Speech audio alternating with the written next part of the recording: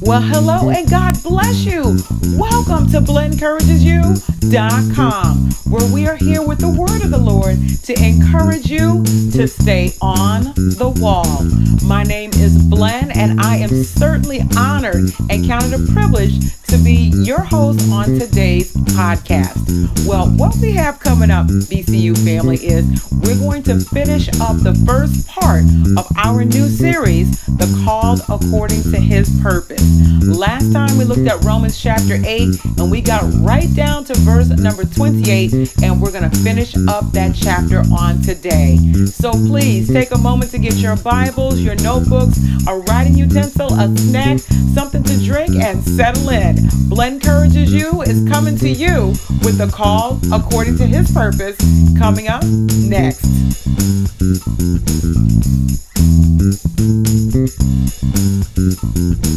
All right, BCU family, we're going to get started with our study momentarily. Just want to quickly address the new folks that are in the building and may not have had a chance to listen to The Called According to His Purpose Part 1. So what I recommend that you do is to go into series and specials and take a look for The Called According to His Purpose. Again, part number 1, and you can either read through the written account or listen to the podcast, and then come in to listen to part 2. If for some reason you don't have the time at the moment, it's okay to start here with part 2. We'll do a bit of a synopsis so you'll at least get a flavor for what we talked about last time, and then you can go back and catch up with part 1. So without further ado, let's go ahead and get into our synopsis. So last time we were together, we talked about being grounded, meaning attached to the foundation, and that is, of course, Jesus, and being rooted, having deepness and who God says we are, rather than being tossed about with what the world, the adversary, TV, mama, Bubba and them, and anyone else that comes to us. Whatever they say that's contrary to the word of God, we are not receiving that because we are grounded and rooted in who God says we are. So when we talked last time, we explored Romans chapter 8, and that reminded us of who we are. Number 1, there is no more condemnation for us because we are walking in Christ Jesus. Which leads us to number 2, that we walk in the Spirit rather than in the flesh. Number 3, we are sons and children of God. Number 4, we are heirs with God and joint heirs with Christ, yet we do suffer. And in all of that, we are the called according to His purpose. So God called or summoned or appointed you. He did this. He called you out and chose the life that you currently have. The situation, the issue, the challenge, the blessing, the family, the friends, the job, the neighborhood, the church, the co-workers, your skin tone, personality, your gifts, your talents, everything for a deliberate result that pleases Him. For it is God who works in you, both to will and to do of His good pleasure. And that's Philippians chapter 2, verse 13. So with the grace of God, what we want to do is to embrace the plan that God has for us. It is so much better than any plan that we can come up with ourselves. So that took us right up to Romans 8, chapter 28. So now let's take a look, everybody, at verses 29 through 30. God says that He knew us and He chose or called us to be conformed in Christ's image. Listen, that takes some serious, let me say that again, some serious suffering in the flesh for us to mortify the deeds of the flesh. But God marked us out beforehand. He justified us, that means acquitted or freed us from condemnation, and glorified, honored or exalted to a glorious rank or position in him. So God did that because he is able. And if we trust him, he is able to help us to mortify the deeds of the flesh. So God calls us called or chosen. We are chosen unto him. He also calls us justified and glorified. So just out of those two verses, look at all the wonderful things that God says about us. Now going to verse 31 and 32. When we get here, Paul says, on top of everything else, we're called, we're justified, we're glorified, we're heirs, we're joint heirs, we're called according to his purpose. On top of everything else, what else can we say except now that we have God on our side? Because everybody, if God be for us, verse number 31, who can be against us? Who can be against us? One is a majority with God.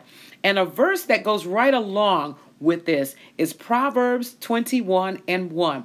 One of my favorite verses. And that says that the heart of the king is in the hand of the Lord.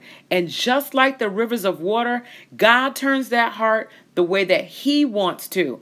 So again, it just reiterates that if God be for us, who can be against us? He knows how to change hearts. Amen. Yes, indeed. He is in control. We are his children. Us that are Holy Ghost, Acts 2:38 filled believers. Yes, indeed. He is for us. And additionally, he didn't spare Jesus. He delivered him up for us so that we can freely receive all things. Amen. Amen. That should generate some excitement.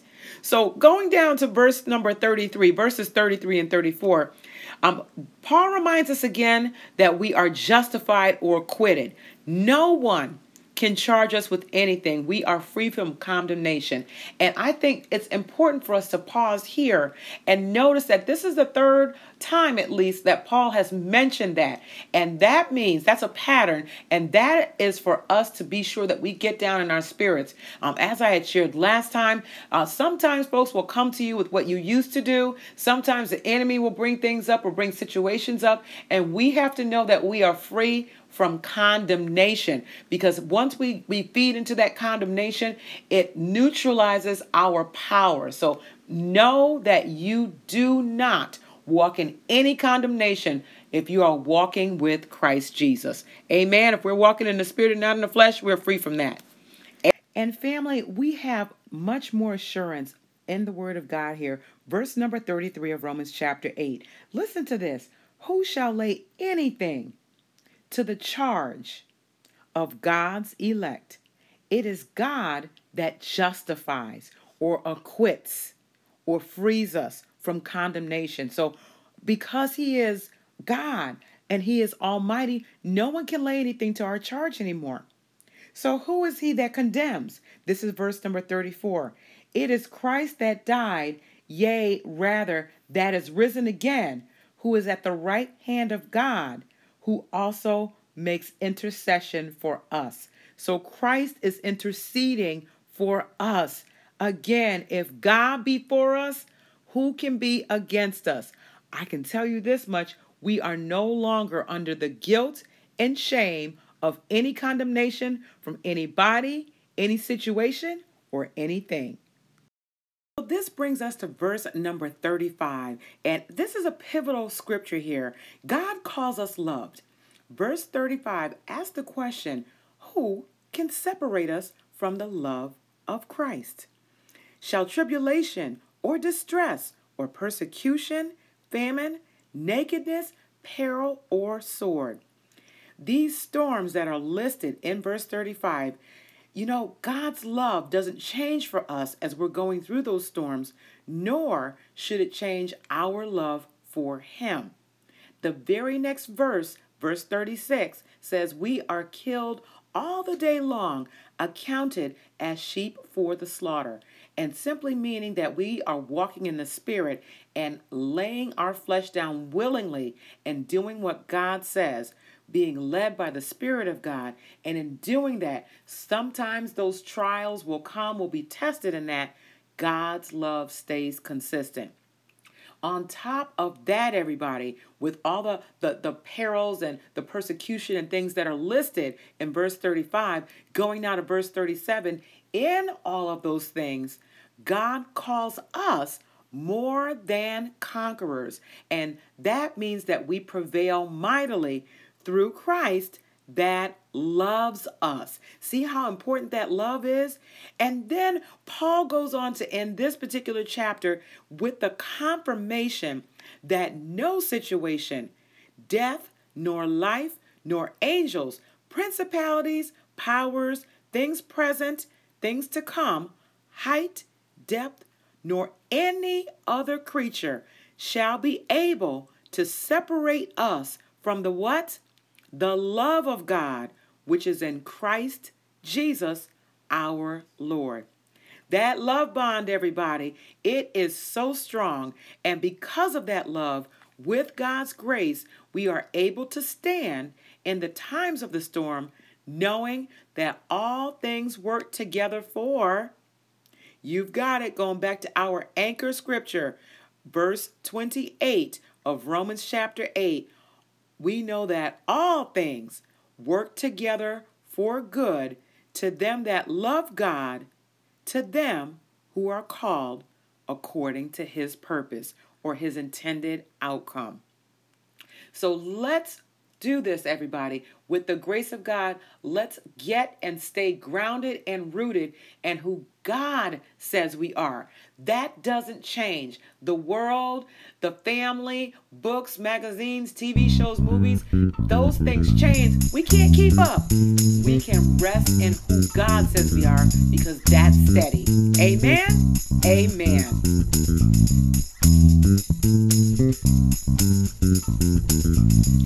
All right, BCU family, this is going to conclude part 2 of the Called According to His Purpose study. I certainly pray for all of us, myself included, that this word take root in all of our hearts and keep us all upright in the days ahead.